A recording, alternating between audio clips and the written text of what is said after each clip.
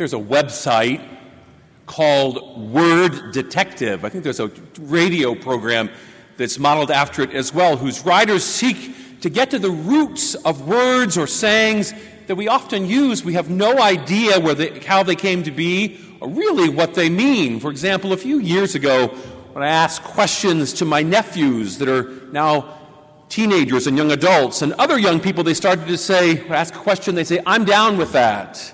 And I would ask, what does that mean? Is that yes or no? Because down seems to be no, but actually it means yes. Where did that come from? Or what about, we won the game by the skin of our teeth? Or she drives me up a wall? Or he gives me the cold shoulder? What does that mean?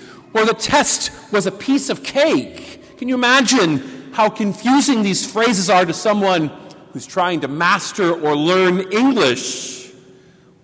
One of these colloquialisms comes to mind today. That is, the proof is in the pudding. According to Word Detective, it means the effectiveness of truth of something can only be judged by first putting it into action. Standing alone, if you ask someone who had never heard that pudding phrase to determine its definition, they'd be at a loss. That's because the phrase that was first used in the 1700s was shortened. It used to be, the proof of the pudding is in the eating. In other words, you may have a good pudding recipe and good ingredients, but the taste of the pudding is the criterion for success.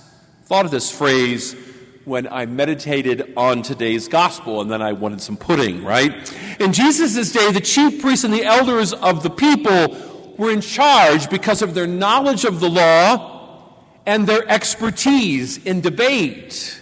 The little people were powerless and therefore dismissible. Further, because knowledge of the law was the indicator of holiness in Jesus' day, it was an established fact that poor people and uneducated people were second-rate in the kingdom. The rich, because they were educated, were seen as holy simply because they knew more. So imagine the challenge of our gospel today. The temple leaders must have been enraged. Just the day before, Jesus, the son of the lowly carpenter, had thrown the money changers out of the temple. A dramatic scene indeed. The next day, Jesus is returning to teach, and I would imagine everything was pretty tense when the Pharisees approached him. Perhaps they would seize this crazy preacher. They were known sometimes for violence. Maybe they would kill him. At the very least, these scholars were going to tell Jesus about the truth, at least in their perspective. But Jesus knew their hearts. He knew the blessings that the Father had bestowed on them and the way that many of them had squandered those blessings by their arrogance. The proof wasn't in the pudding. So Jesus proposed a parable. A man had 2 sons, and he asked them to go work in the vineyard. One says yes, doesn't go. The other says no, but softens to his father's request and goes to the vineyard, honoring his father in the end. After the parable, Jesus makes the chief priests and elders ponder some self-condemning questions. One can sense the shocking disdain of the Lord's audience. I mean, who does he think he is, of all the nerve? Of course, the parable was pretty simple. God is the Father. The Son, who initially said yes, represented the chosen people, specifically the scribes and the Pharisees. At first, they said yes to God, but in the end, they did not put their faith into action. By contrast, the Son, who initially said no, but came to his senses, feeling a sense of remorse and goes out and works in the vineyard, represented those who had never followed, actually, but when hearing the words of the fiery preacher St. John the Baptist, who cried out in the wilderness, preparing for the way of the Lord, they began incorporating the teachings of God and the teachings of Jesus in their lives. In their lives, not just book knowledge, in their lives. So they practiced what John the Baptist and later Jesus of Nazareth preached. The proof was in the pudding. And it wasn't the elite. The truly converted were flawed sinners, prostitutes, and tax collectors who came to the light because of their humility.